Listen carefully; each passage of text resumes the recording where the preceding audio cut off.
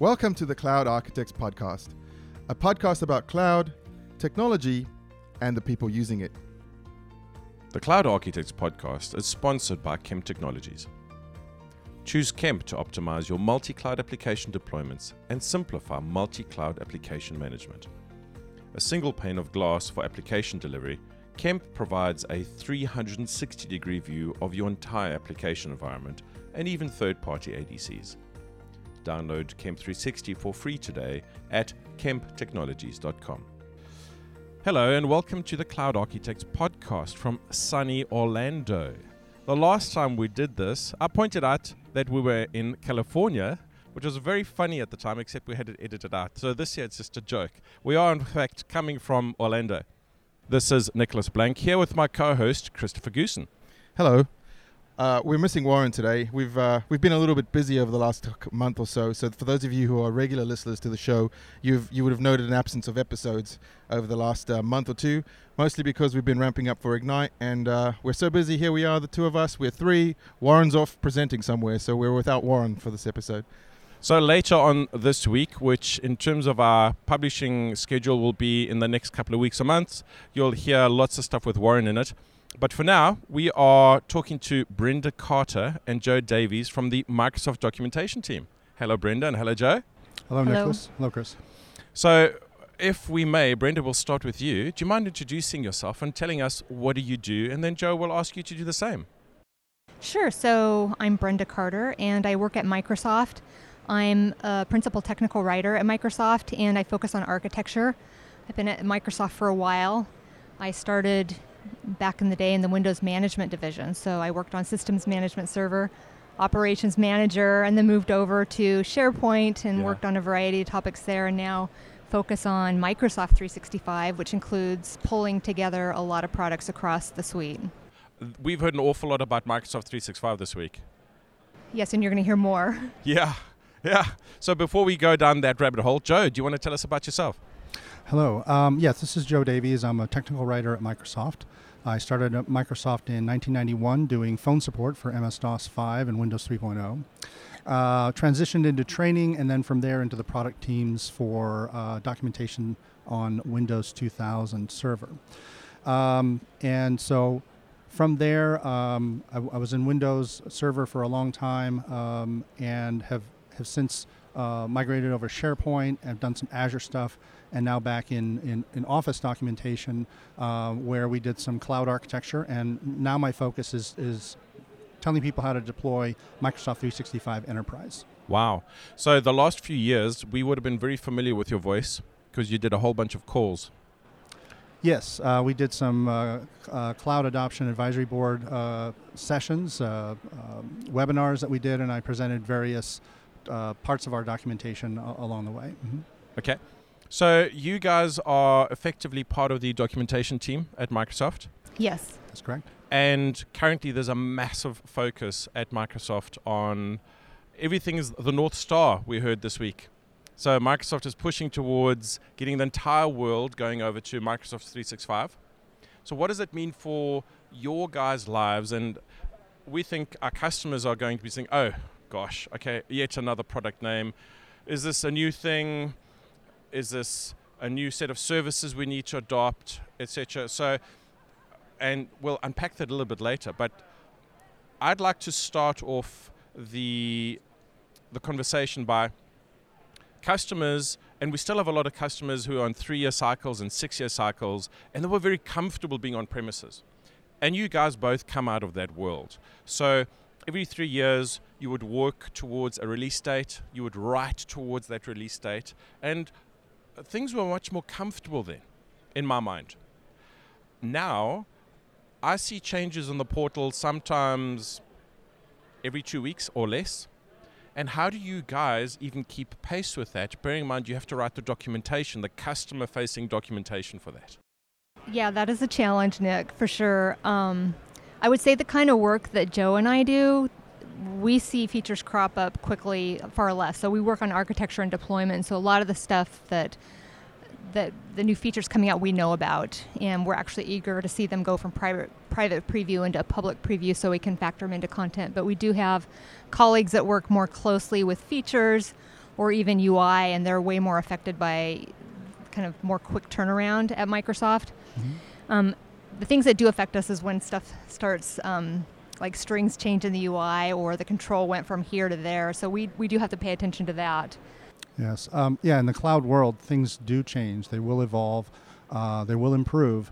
And it depends on the level of documentation that you're doing. For cloud architecture, we need to look at it every couple of months to make sure that we're talking about the right things in the right way and included the latest features. And for things like test lab guides that I do, those are very procedure heavy. And yes, we have to go back to them and make sure that we understand how to tell the customer to click through and access the UI in a very specific way. So it is a challenge, but Microsoft is trying to get to that cloud world where people are used to the level of change and can sort of ride the wave with it. So would you say with the way that, I guess as cloud adoption has grown, that people, and especially the end customer, is becoming more reliant on the documentation? Or do you find, I mean, this is just an opinion thing, because I think from our side, we, when we were working with on-premises products, we would get to know the product really well, and we wouldn't need to look at documentation really during the deployment cycles for that particular version of the product. Then the next version of the product came out, we would have to skill up. But I feel like now I'm having to refer to documentation far more frequently, and I wonder that's probably something that customers will find too. Is that something that you guys have experienced, or do you have any sort of opinion on that? Well, I think it's a matter of how new those products are. If you've been a SharePoint architect for a long time, it's a pretty incremental thing for you to absorb the new features in 2019 if you're 2016. With the cloud, lots of things are new, and so people are having to rely on the documentation a bit more to skill up in an entirely new area.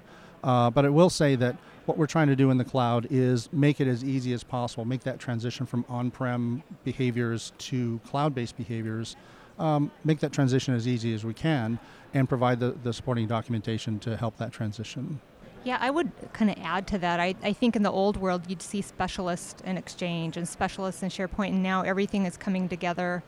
And you need to kind of understand everything from Azure AD and Intune over to SharePoint, Teams, everything. And so I find myself, when working on projects, I have to refer back to content I wrote previously or something my colleagues have written. So I'm in the content just as much as our customers, refreshing my memory on how things work so that I can finish the piece I'm writing. And have you guys found that over time you've changed the way you deliver documentation, or is the engagement model with the product group or the product teams changed? It has for me in one way that I've tried to get used to this, is that in the on-prem world, you can afford to be a deep technical expert in a given product and really go to that 300 and 400 level, or whatever the advanced level of understanding. And with cloud architecture and cloud services that are changing all the time, you have to give up on a little bit of that and be able to have more breadth and less depth in some areas in order to be able to understand all the technologies, how they're stitched together, and how to make them, combine them in ways that provide additional value. And so for me personally as a writer, I've had to give up going really technically deep. I mean, I wrote TCP/IP protocol books that went down to the actual field headers and field values and talked all about that. And I haven't done that kind of documentation in a long time, because in the cloud world, it's really about the overall understanding and the overall business value of combining rather than a deep technical expertise in one given area. So I find that my on-premises experience is really valuable when we get into a tenant-to-tenant migration scenario, for example. And we in the brave new world of B2B, and B2B makes things relatively transparent for customers, and it has its own story. However, for example, if I look at an on-premises Active Directory, and that's replicating up to an online tenant, and then we need to merge those tenants together, if we don't have a deep understanding of GUIDs, of SIDs, of objects, then someone who's born in the cloud just literally doesn't know how to do that and create a meaningful transition model that has the least possible interruption for the customer.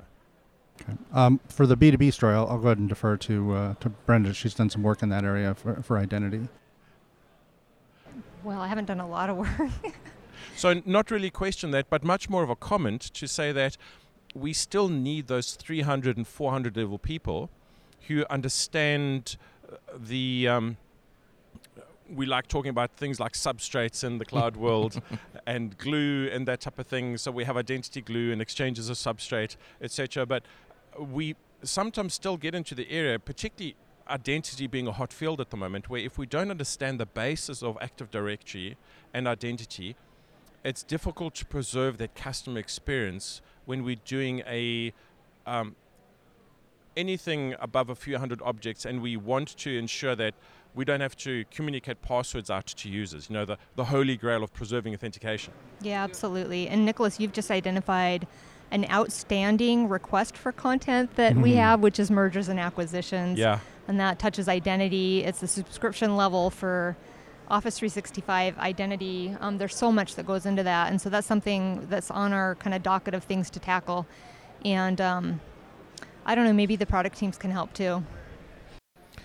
So I think you said a very fascinating thing there, Joe, earlier about just changing the level of the depth of what you used to write. And I think in our world, right, with if I look at the way I used to have to write design documents for customers for Exchange 2010, where we would have to go down to I/O level in the storage and determine the number of LUNs and the number of spindles and all that kind of stuff. We really don't need to go to that level of depth when we're doing designs for cloud adoption products these days, right? So I think there is a little bit of a change in the world. I think people aren't necessarily as interested in the ones and zeros anymore, or at least maybe they don't need to care about them as much.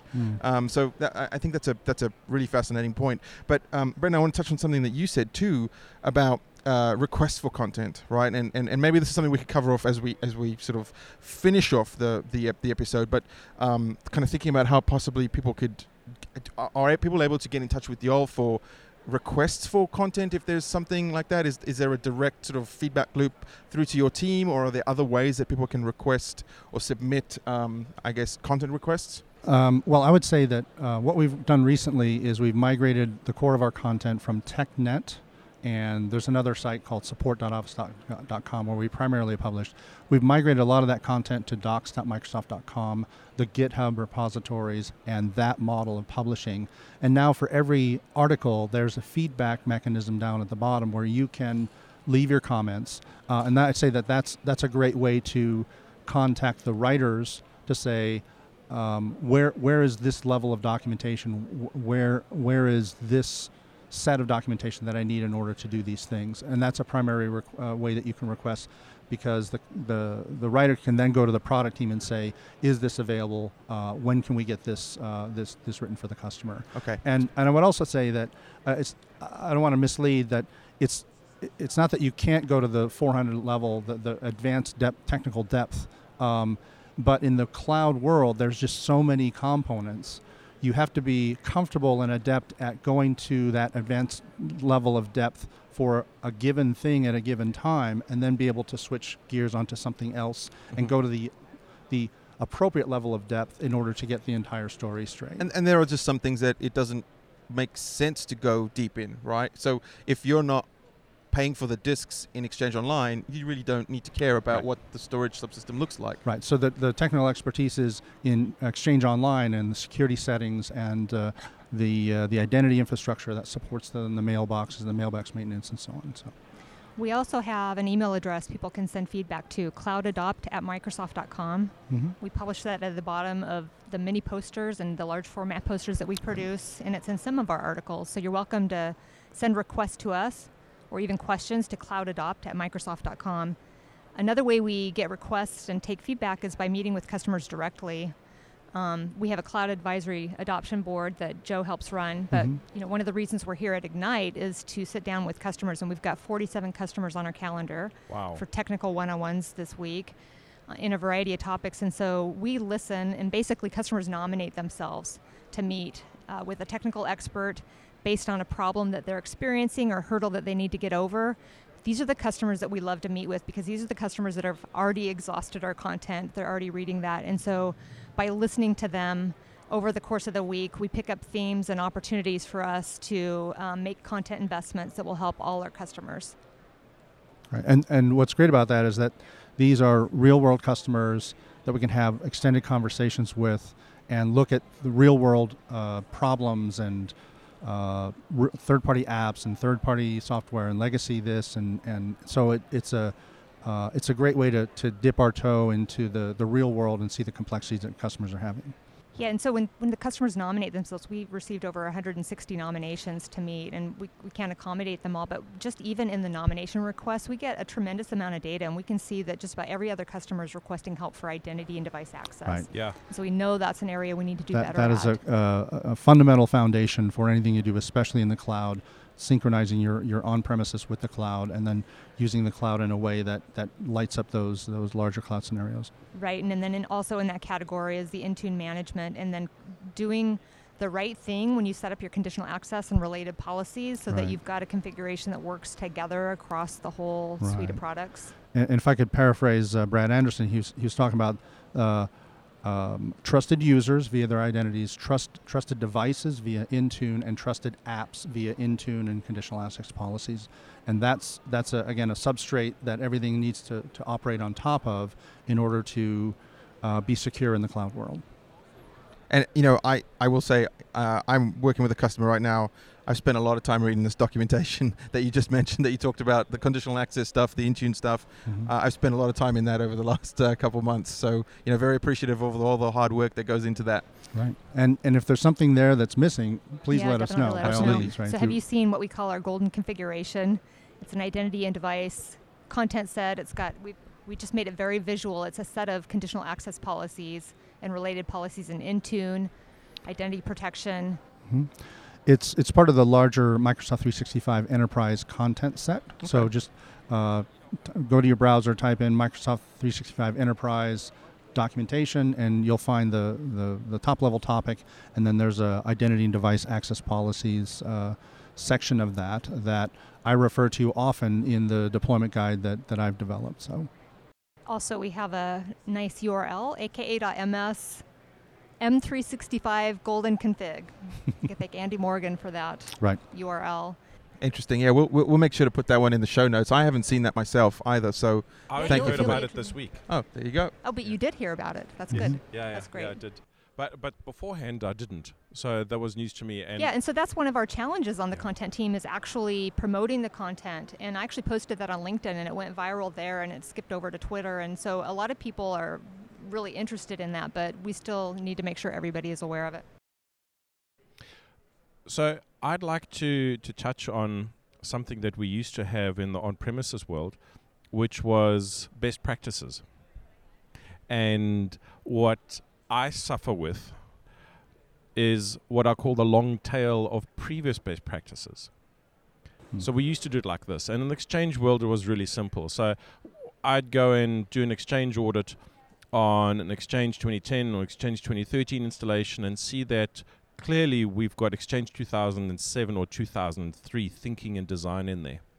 So we'd have to have the same arguments with the storage team about why we don't need SAN, etc. But now in the cloud world, things move on really quickly. So we can talk about last year's best practices, but best practices are gone. We don't have this thing of there's necessarily a best practice or one way to do something anymore from a Microsoft standpoint. Clearly there is a manner in which we should adopt optimally, but there's no single best practice that we can refer to anymore. Yeah, I hear you, Nicholas, and that's something we're working on. And so, like this configuration I just referred to, I would put that in the category of best practice. And the work that Joe is doing on the Microsoft 365 deployment guide, I would put that in that category. But I know there's so many areas that we need to do better at. Yeah. So I would venture to say that perhaps we're not calling it best practice. It's not in the title. And maybe I'm echoing previous documentation sets for Exchange where there was a best practices : da-da-da-da-da. Yes. What Brenda and I have done with the golden configs and the deployment guide is those best practices are kind of baked in. She has the golden configs, and in the deployment guide I say, at the end of this phase, these are the required exit criteria for this that reflect the best practices. So it's really sort of baked in, except and not as prevalent in the Exchange world, where you had to really specify servers and drives and spindles and performance in order to get a performant Exchange infrastructure for a given organization. Yeah. What really helps in our world as consultants is when we are able to refer customers to a specific set of documentation that says, this is how you should do it, and then your stuff will work. And oftentimes it's not even... Sometimes it's the customer just needs to tick the box, right? They know that you've done this 100,000 times before, and they know that you have a success record that says it's going to work. But until they can tick the box that says we've seen the documentation from Microsoft that says X, right. They have an uneasy feeling. Right. Yeah. And one of the things that Brenda and I can do is take that back to our organization and say, customers require this. They require this of their consultants, and so maybe we need to do a better job of surfacing those requirements and those practices like we did in the Exchange 2007 days. Something that we refer to very often internally is we talk about Peter Block's model of flawless consulting, where effectively there's only two types of people in the world. There are either consultants or customers. And if you're internal to an organization and you have to do something for your manager, you've just become a consultant. So anytime you need to render a piece of advice, what phone should I buy? You've just become a consultant. If you don't know what the rules are around that, especially what am I basing my advice on, things get very tricky. So it's not just external consultants, but internal consultants who find this type of backstop from, why are you saying this, IT guy or IT girl? Where do I go? Oh, I have this KB article, so I'm in a safe place. And often when we'd have conflicting KB articles, things get interesting, but that's not your world. At least your world is, let's give you some prescriptive guidance in terms of architecture, which helps us an awful lot. Because the next thing that we struggle with when we take a customer to cloud for the very first time is, where do we even start with governance in cloud? And very typically, we find that customers switch stuff on, or Microsoft just switches stuff on in the tenant. And then very quickly, we are in the position where the customer says, I didn't know I was sharing files anonymously via OneDrive. And where do I start with my governance journey? And where does my governance journey even begin in cloud? So what do we tell customers from a documentation point of view? Is there something that says, if you are a customer moving to cloud today or tomorrow, here's a set of governance or governance practices that we can refer to that puts the customer in a safe place? We have a great resource for security. It's the Office 365 Security Roadmap, top priorities for the first 30 days, 90 days, and beyond. And these are recommendations that come from our cybersecurity field team. So that's a great place to start. But just on governance in general, that's an area we need to do a better job tackling. Right. Would the security and compliance portal be a good place to start as well for Office 365? The security and compliance portal. Yeah, that is now in docs.microsoft.com. That has links to all of the various security and compliance technologies that will give you a sort of a handle on how to address governance issues with the features that we have. And I think those are kind of the primary ways. What I would say to customers is, if we turn something on that is unexpected, then please be vocal about your reaction to that, so that future behavior like that can be considered from a customer perspective.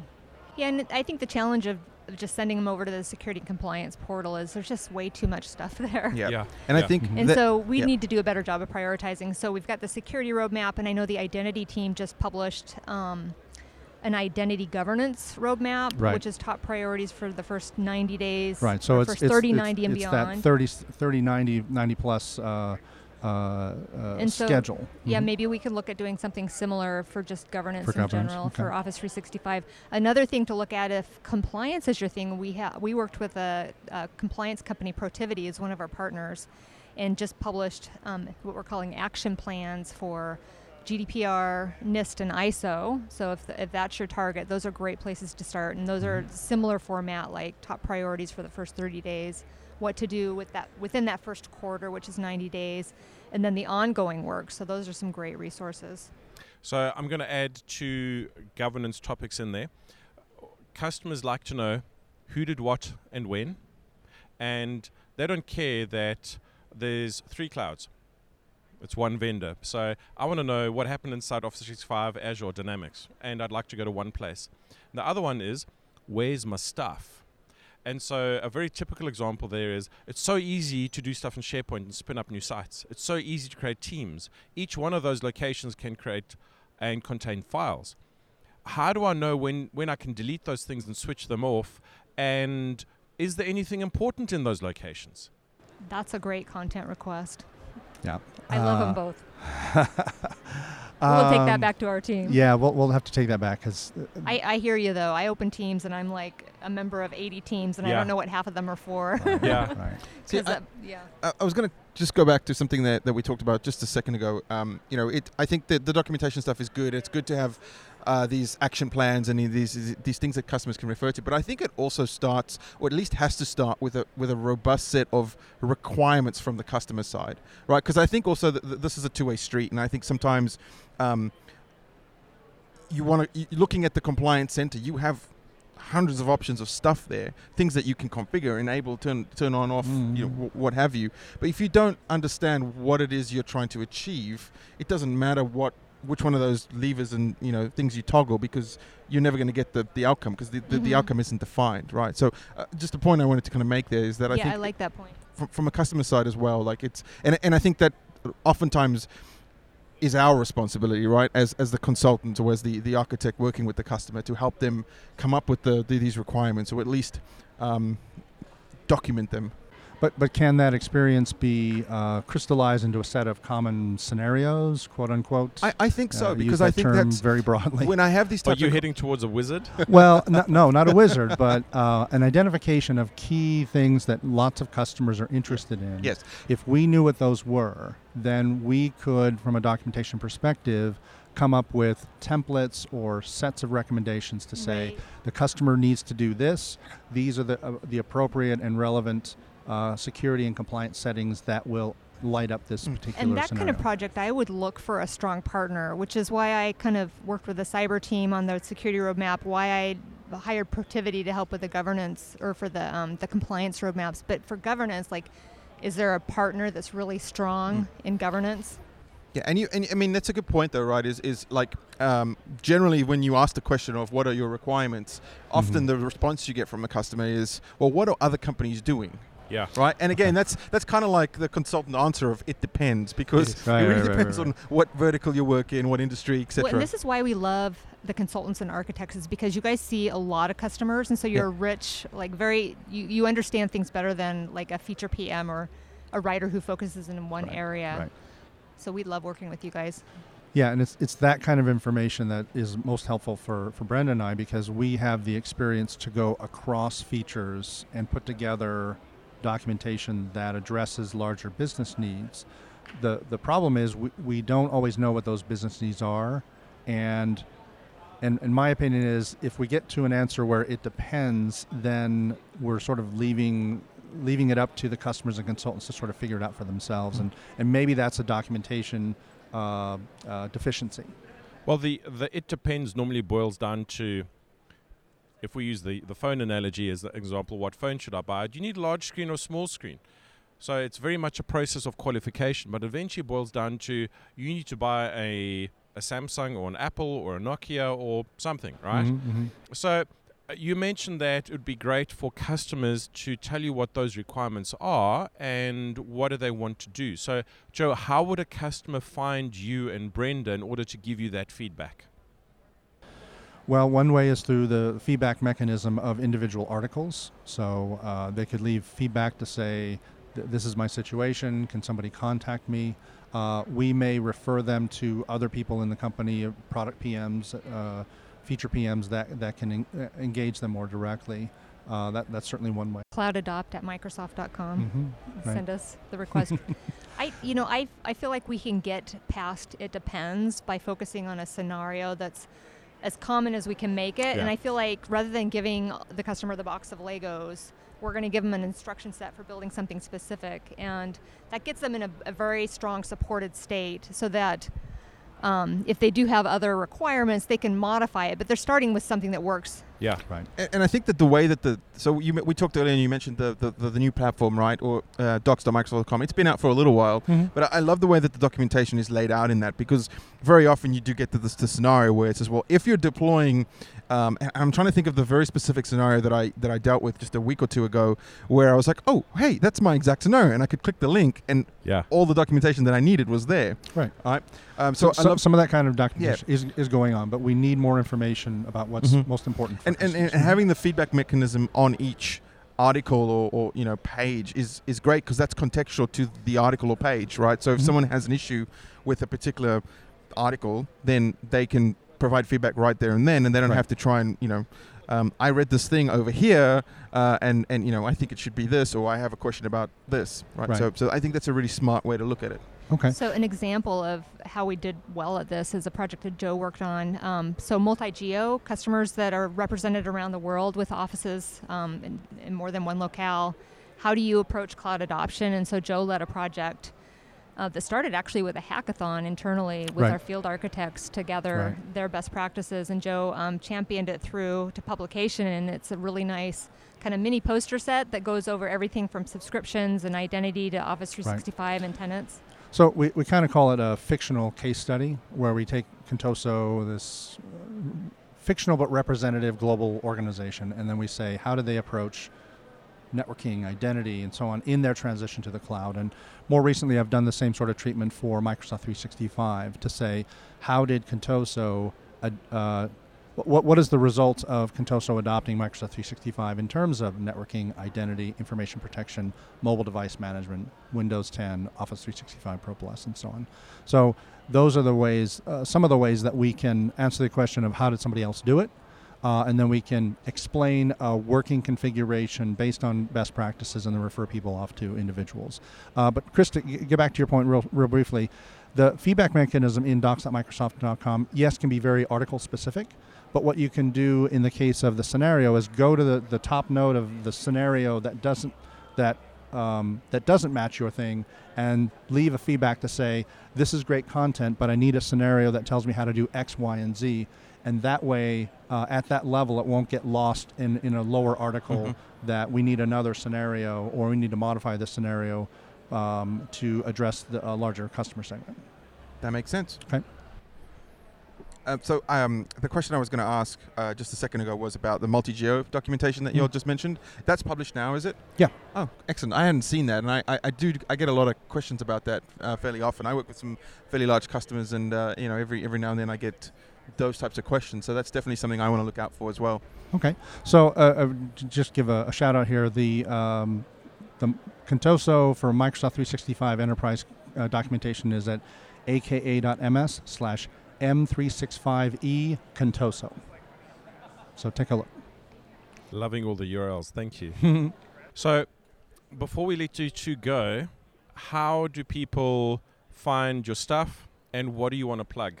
Do you have Twitter handles that you want to promote, specific URLs, anything on LinkedIn? What is it that you want to be famous for and want people to be able to find? If I can start with you, Brenda. Okay, well, first, before you let me go, I just want to let your audience know that content publishing is a great discipline within tech. Would encourage people that are good writers to look into this. It's a field that you got to have technical chomps, but it's also very creative. So it's a good, left brain, right brain profession to be in. It's very rewarding. I would say if you want to find me, you can, I'm probably most active on LinkedIn. Look for Brenda Carter on LinkedIn. I do post articles there and post new content updates there from time to time. So, any sessions that you know of or that people should be looking out for? I know obviously this is going to be published more than likely after the end of Ignite, but if we leave the session codes, folks can still look the sessions up. So if any of those come to mind, feel free to publish those too. Yeah, Joe's got a session. Right. So I have a session on Friday. It's called The Modern Workplace and the Microsoft 365 Enterprise Deployment Guide. So it's a 20-minute theater session where I set up the problem of deployment complexity with a product like Microsoft 365, which is itself made up of three very complex products, and how do you get all this right? So we set up the problem, and then I talk about how the deployment guide deliverables deliver on addressing the deployment complexity of such a large product. Okay. And how do folks find you, Joe, or what is it that you'd like to plug? Well, here's what I like to plug. Brendan Carter mentioned this notion of content publishing or becoming a technical writer is a great way for creative people to enter the tech world. And what I would say is that there's not enough of us who practice the craft of writing. And here's my thing. I'm in this to lower the intellectual barrier that is required to assimilate the information and adapt it to other people. Yeah. There's plenty of writers out there doing technical documentation, but if you want to be a great writer, what you have to do is have the beginner mindset, where you have to explain it to people as if they don't already know it. We've all seen documentation where they start at a 300 level and go from there without any laying of the foundation of the technical concepts that are required. So to be a great writer, you have to pretend that you don't already know it and lay it out a step at a time so that people can understand it and get it and be successful with Microsoft products. So my latest project, and will continue to be so, is the Microsoft 365 Enterprise Deployment Guide. You can get to that content as well as Brenda's golden configs through aka.ms/m365e-deploy. So I don't think that you guys are told this often enough, but we're very appreciative of what you guys do. Yeah. It certainly helps.